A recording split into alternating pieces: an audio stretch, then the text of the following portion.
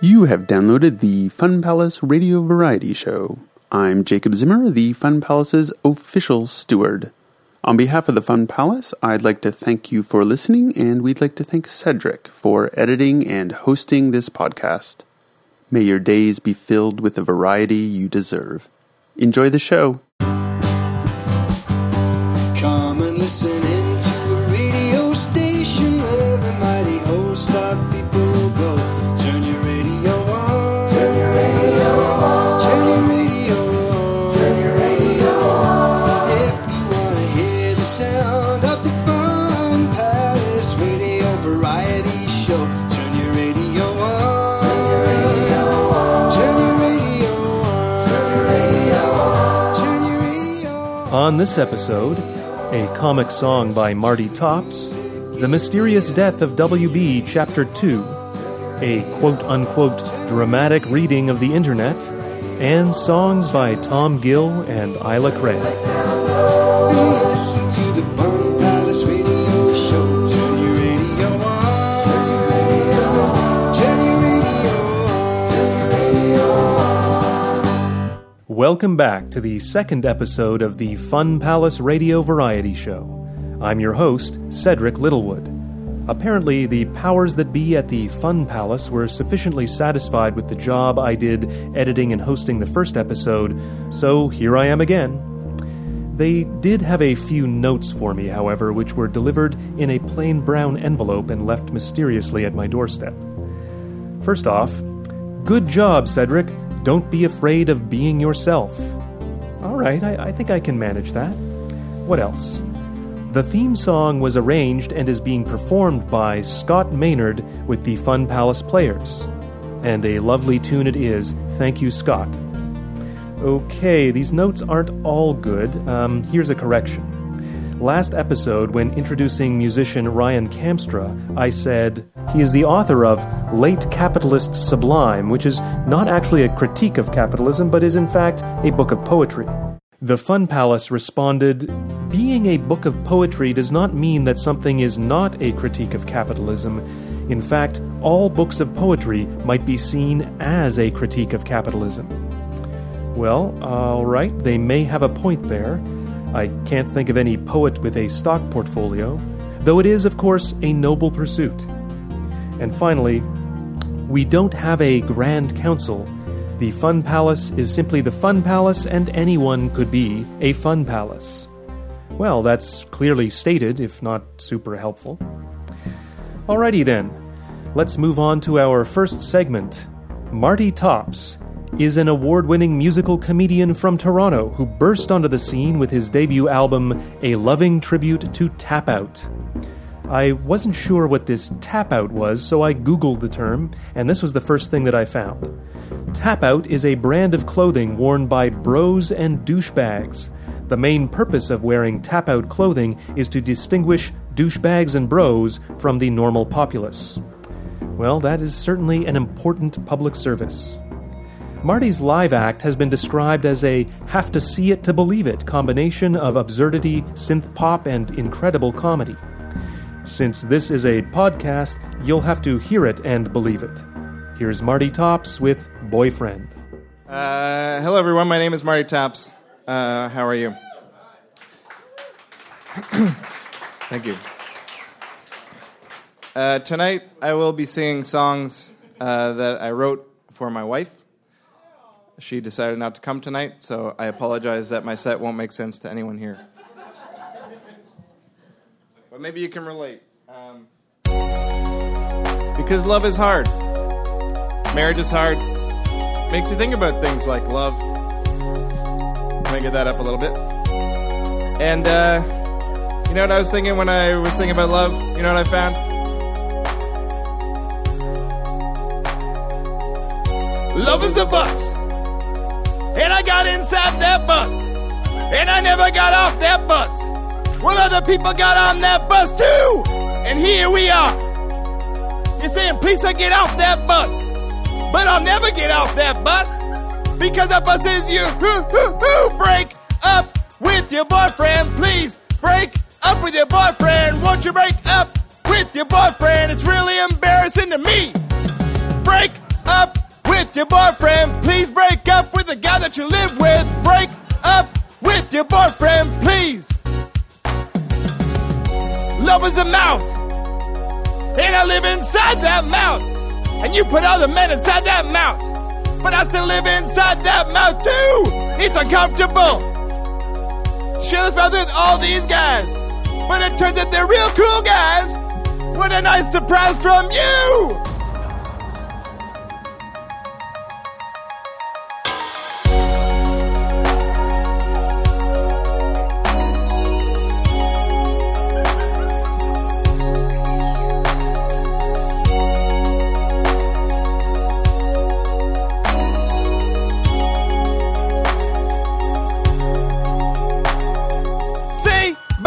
Bye to your boyfriend. Say ta-ta if it's your boyfriend. Say Dakashin to your boyfriend. Say konnichiwa to your boyfriend. Say aloha to your boyfriend. Buenos dios to your boyfriend. Say auf Wiedersehen to your boyfriend. Say ciao bella to your boyfriend. Say toodaloo to your boyfriend. Say bonne nuit if it's your boyfriend. Say gut nacht to your boyfriend. Say namaste if it's your boyfriend. Say guten tag to your boyfriend. Say hasta mañana to your boyfriend. Say ni hao to your boyfriend. Say salam alaikum to your boyfriend. That was Marty Tops performing his song Boyfriend at the Monarch Tavern. I thought that was pretty funny, and I'll probably have that tune stuck in my head for the rest of the day. I noticed that in the package sent to me by the Fun Palace, there are photos depicting Marty wielding what appears to be a keytar. If you're curious, you can view the photos at the website funpalace.ca. Up next, we continue the thrilling saga, The Mysterious Death of WB, Chapter 2, performed by the Fun Palace Players. Ladies and gentlemen, the Fun Palace Players are proud to present Chapter 2 of The Mysterious Death of WB. We return you to 1941 and Gabriel Novus, a retired detective trying to lead a quiet life in spite of a world war. Approached by people claiming to be friends of the obscure writer Walter Benjamin, Novus finds more than he bargained for in The Mysterious Death of W.B. Though based on actual people and events, The Mysterious Death of W.B. is a work of fiction, the truth unknown, or even when it is known, well, we just make it up. I had been to the library. The librarian, George, wasn't telling me much. Walter Benjamin had told or given him something, and he wasn't telling anyone. Not yet, at least. I went home, poured that drink I'd been asking for, poured a few more, and went to sleep. The next day, same as the last. Still a bookseller, kids. That hasn't changed since yesterday. Mr. Novus, please, I know you're interested. Why else go to the library? I wanted to get a book out. You left empty-handed. Spying on me ain't gonna make me want to help you much. Our apologies, Mr. Novus, but we're quite desperate. And why is that? Benjamin isn't exactly topping anyone's list. I didn't know if that was true. There were a lot of lists in those days, and anyone could be at the top of any one of them. We've received word from the Institute. Adorno hasn't heard from him in 2.5 months. So why don't you go looking yourselves? We lack the resources and our, what's the term? Known associates. I see. And what makes you think that I have the proper papers? We've looked into it. Oh? Yes. Well, I am a very well-documented bookseller. You may know, however, the current powers aren't necessarily fans of international literature. Do you want us to beg? I was tempted to say yes. I've always had a soft spot for earnest begging, and these two seemed ready. I knew I'd look into it. If they were telling the truth, and that if did bother me, and Benjamin was missing, even from Adorno, I wasn't sure I could help him. But I knew I'd look into it. The only question was, did I want these two to know I was looking into it? No, sweetheart, begging won't be necessary. However, when a customer asks me to find a rare book, and this is a very rare book, I have a policy of payment. Perhaps you'd be interested in putting a non-refundable deposit down to cover the expenses and trouble, say 100 francs. That's a very large deposit. It is, as I said, a very rare book. And the current situation makes looking a task that requires no small amount of risk. We will pay, thank you. Is cash acceptable? Oh, it's insisted upon. Well, here you are. And here is the address where you can contact us. Thank you, I'll be in touch. So, I'd taken the case. Their willingness... Mr. Novus, my dress is caught in the door. So I just have to get through the next bit. All right, I'll just stay here then. Okay. So, I'd taken the case. Their willingness, or rather their ability to pay, didn't do anything to ease my gut about these kids. Anyone carrying that much cash around in times like those, well, let's just say that no one who ran in Benjamin's circle had that much cash. But they didn't feel like the Gestapo, so I decided to proceed, with caution, and with their 100 francs. A visit to Benjamin's room in Paris provided me with nothing. It was inhabited by some Belgian emigrants who had rented it from the landlord. They knew nothing of Benjamin, and nothing had been left behind. The next visit was to Adrienne Monnier, a colleague of mine in the book-selling racket, more interested in new writers. She and Benjamin were friends, and if the kind of rumors that spread about these things were true, and they never are, perhaps more than friends. Well, welcome, Monsieur Novus. Don't have enough books in your own shop? Miss Monnier. Oh, I have plenty, thank you, since no one is buying these days. You, Nizal? Care for a drink? Thank you, if it's no trouble. Oh, none at all. One for you. Et pour moi. So, Monsieur Novus, if it's not the books you're looking for, then what? Mr. Benjamin, actually, he seems to have left. Yes, he has left. Left to where? How much more easily the leave-taker is loved.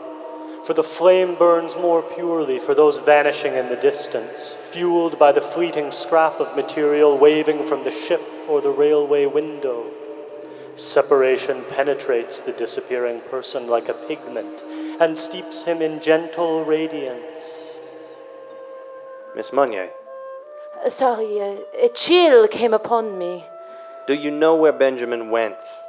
Monsieur Novus, I didn't think you had an interest in, well, Benjamin's work. Well, not a commercial one, no. Though I always found it useful for bedtime reading. You think mocking him is going to help you? No, of course not. That he was a great mind, I understand. It's his writing that I don't. The blame for that lies more on me than it does on him. Is, Monsieur Novus.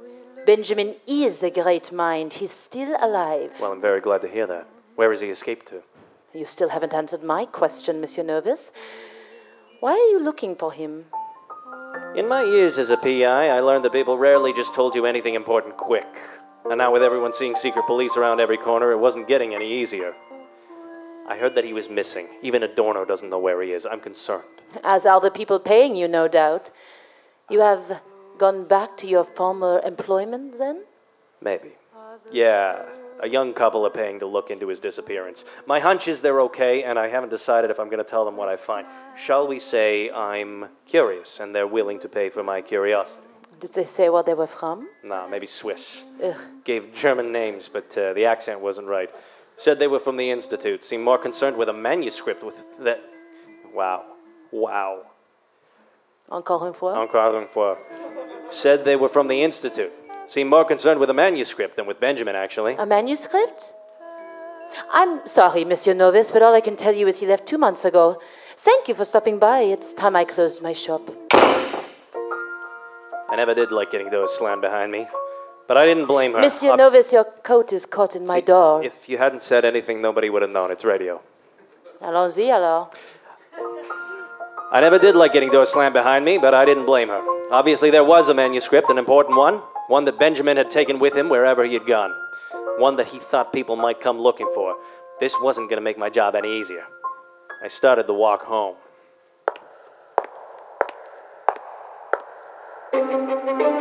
Please don't turn around, Herr Novus. I would rather not shoot you.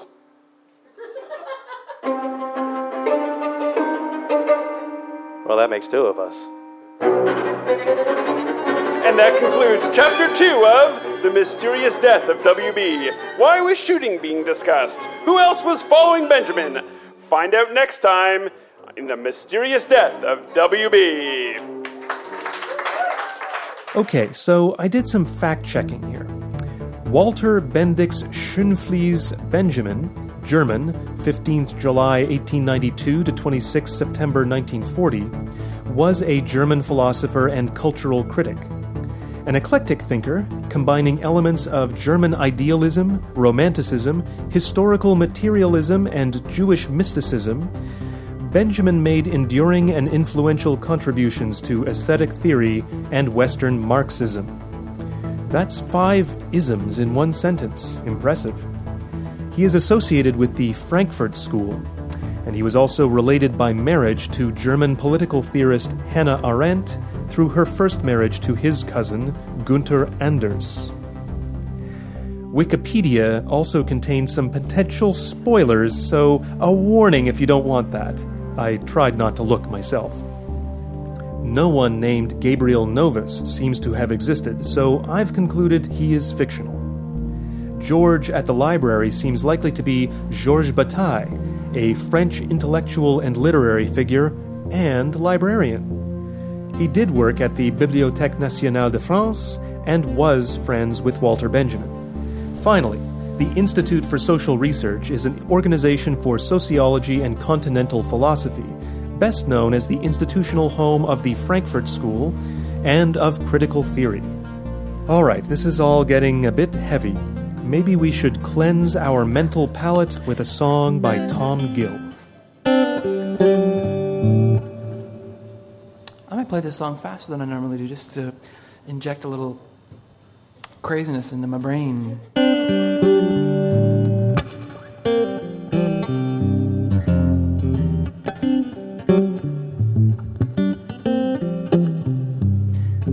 Is my living in vain? Is my singing in vain?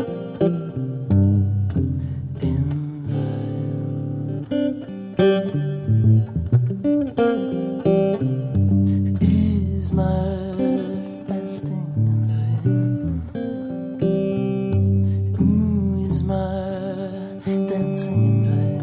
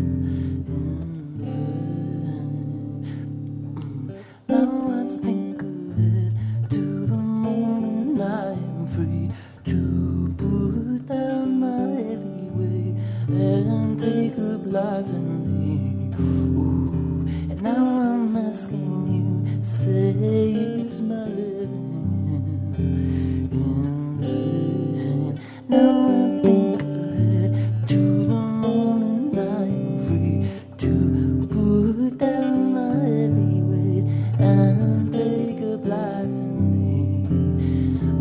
I'm asking you, say, is my living, is it in vain? What's the answer to that question? No way, man. Thank you, Fun Palace. That was Tom Gill performing Is My Living in Vain, a song originally by the Clark Sisters. I looked them up, and it was well worth it. Originally recorded in 1985, it captures the Clark Sisters at the peak of their formidable powers. Tom Gill is a Toronto musician with a Bandcamp page at isthistomas.bandcamp.com. A writer on Wavelength Toronto said Tom Gill was Toronto's melismatic, which apparently means Messiah, in a quite interesting interview. I will put that in the show notes for this episode. This next segment is the first of a series by the Fun Palace players that they call Dramatic Readings of the Internet. It was adapted from The Cloud is Not the Territory by Ingrid Burrington of WagingNonviolence.org, developed in collaboration with Creative Time Reports.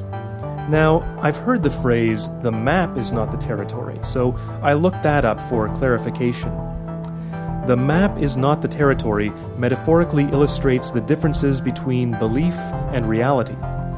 The phrase was coined by Alfred, someone with an unpronounceable Polish surname.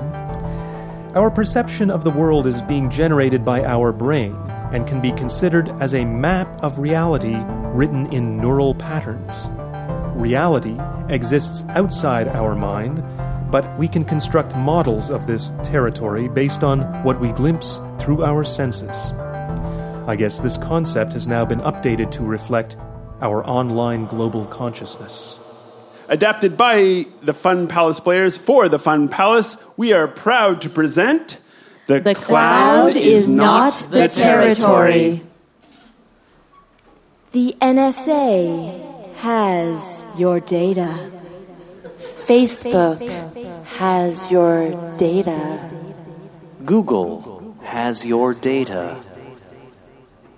By now, these are familiar tropes in a familiar debate. Rarely in that debate, however, does anyone actually explain where the NSA, Facebook, or Google keeps your data. The usual shorthand is In the cloud. which is to say on a server somewhere connected to other servers. While technically accurate, this highly marketed metaphor hardly sheds light on where our data resides. One imagines metadata floating like a thought bubble in a comic strip, away from personal computers to some impossible destination that is at once Everywhere. and Nowhere.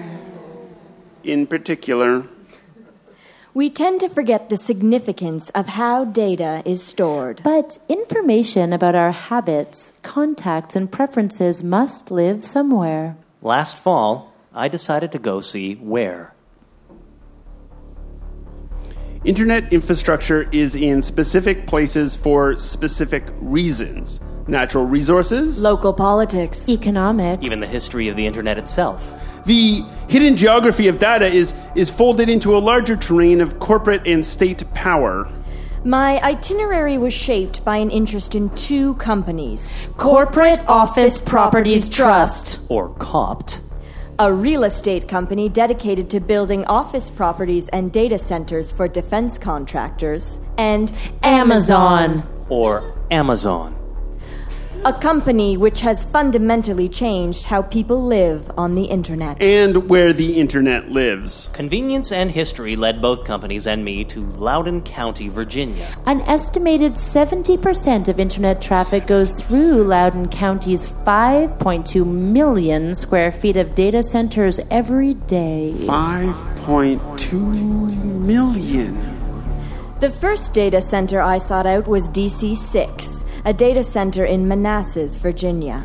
A video of DC-6 shows selective glimpses of the data center's interior, where men, Only men, perform mission-critical work with diligence and ease. The Virginia landscape revealed architecture and aesthetics optimized for machines.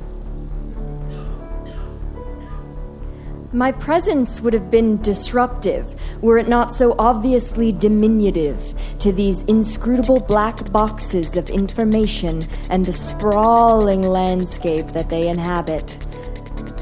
I was a forgettable data point passing through an infinite stream.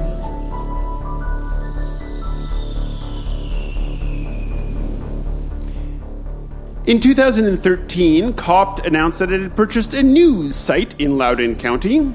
Amazon was to be its primary tenant. In the same year, Amazon announced that it had secured a $600 million contract $600 million. with the CIA to provide the intelligence agency cloud computing services. It's unlikely that this center under construction is the CIA Amazon data center. However, Amazon job descriptions for engineering technicians require applicants to obtain and maintain a Top secret security clearance with sensitive compartmented information eligibility and access. a requirement not included on listings for the same position in other cities. When I visited the site, it was still mostly dirt. In a lot across from the site, a strangely suburban condominium complex was going up. The buildings were part of Ashby Ponds, an assisted living community. Ashby Ponds! It made some sense that the new housing would be for the retired and not for a workforce. Copt's new construction is estimated to bring $300 million in investment to Loudoun County, $300 million. but only 45 jobs. 45 jobs. What's at stake for people living in data center growth regions? Their homes, Jobs. Their way of life? Feels worlds away from political arguments about what's being done with the data in those centers. Before I ventured on this trip, I had received a message from a friend saying that he might have found yet another Amazon data center in Virginia. Although I thought of this as one of the more intimidating sites on my itinerary, it proved to be the smallest and the closest to a semblance of civilization. It was next to a pet resort. What's a pet resort? I think it's where pets take vacations. Down the road from a mall. What's a mall? You know what a mall is. And a short drive away from the office of a major defense contractor. I know what that is. Stop talking. No signs identified the building's tenant. The only logos I noticed were those of Caterpillar, Built for it. which were on the generators, and Allied Barton, Don't be caught unprepared. which was on the badge of the security guard who eventually asked me to stop taking photos. Please stop taking photos. This more or less concluded the day's expedition. I returned home and retraced my steps with my phone, which had been quietly collecting my location data all day and sending it to a Google server somewhere, possibly in Northern Virginia. While I had struggled to seek out pieces of the cloud kept a pretty good pulse on my location. Users accept this information asymmetry in part because of a misunderstanding. 1. They believe that the internet does not take up space, and since it doesn't take up real space, that 2. our data isn't really somewhere else or in the hands of someone else. Data takes up space. The space it takes up And the water. Land. And electricity that get used in taking it up. remains, for the most part, out of sight, out of mind, and utterly uninteresting to actually look at. In trying to see where data lives, I hoped to better understand how we live with data, and, by extension, with the myriad forms of surveillance that it enables. Surveillance is a complex public-private partnership. Lifting the fog that surrounds The cloud. isn't a matter of merely locating many nondescript buildings, but of looking at all the other elements that make its many particles crystallize. None of this infrastructure has to, by design, function as an instrument of surveillance. Internet infrastructure could be treated like the actual infrastructure it is. Like highways. Like water management. Like food safety. Like something that the public has a right to understand, and that its proprietors have a responsibility to explain transparently. We live with data by pretending that we don't. The opacity of internet infrastructure and its policy. And the insistence that ideally users shouldn't need to see or understand either. This obscures data, the institutions that hold it, and the power they exercise with it. Ultimately, in a geography of power, the cloud is not the territory. And that concludes dramatic readings from the internet. Wow, that was certainly dramatic. That piece was performed by the Fun Palace Players, Jacob Zimmer, Becky Johnson, Christopher Stanton, and Susanna Fournier, directed by Chris Earle, with music by musical director Jonathan Ajemian and sound designer Richard Fern? I'll get that right eventually. We now close this episode with a song by Isla Craig, who also has a Bandcamp page. Her name is spelt I-S-L-A Craig. The page provides the following vivid description. Like the sole of an elephant's foot, which feels the vibrations and drums of the earth, the line between dream and reality is no line at all. The bones begin to sway with the roots and leaves, as the tales of spirit and moss runs through her blood and out her body and mouth, for she has both her feet in the stream of song. And in this case, the song is There Is a Hole, performed at Double Double Land in Toronto's Kensington Market.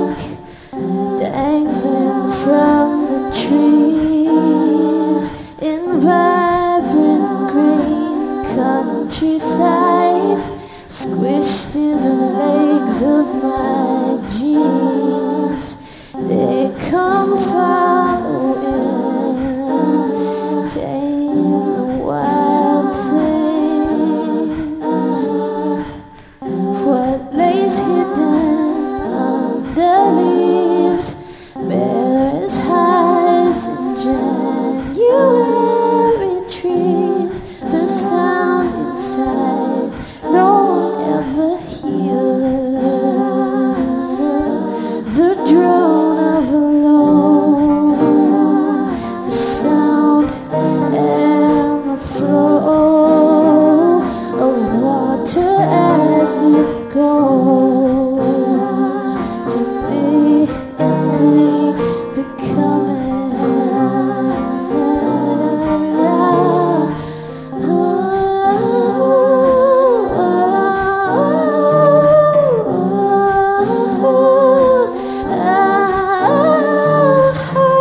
To find and hide in the forest near and deep.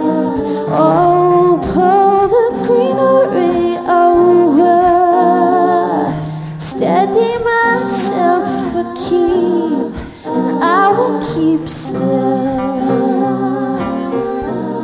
in this hole, yeah, free and still to be in the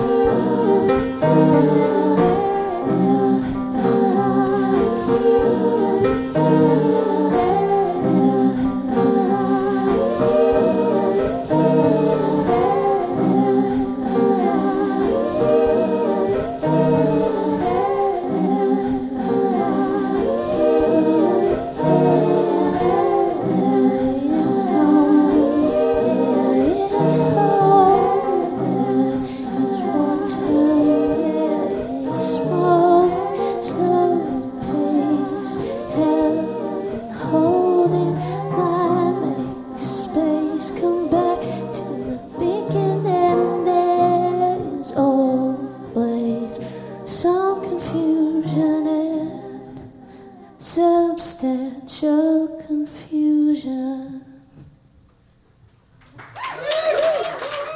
Thank you for listening. You can find the Fun Palace at funpalace.ca or wherever good podcasts are found. Go forth. Have fun. Multiply variety.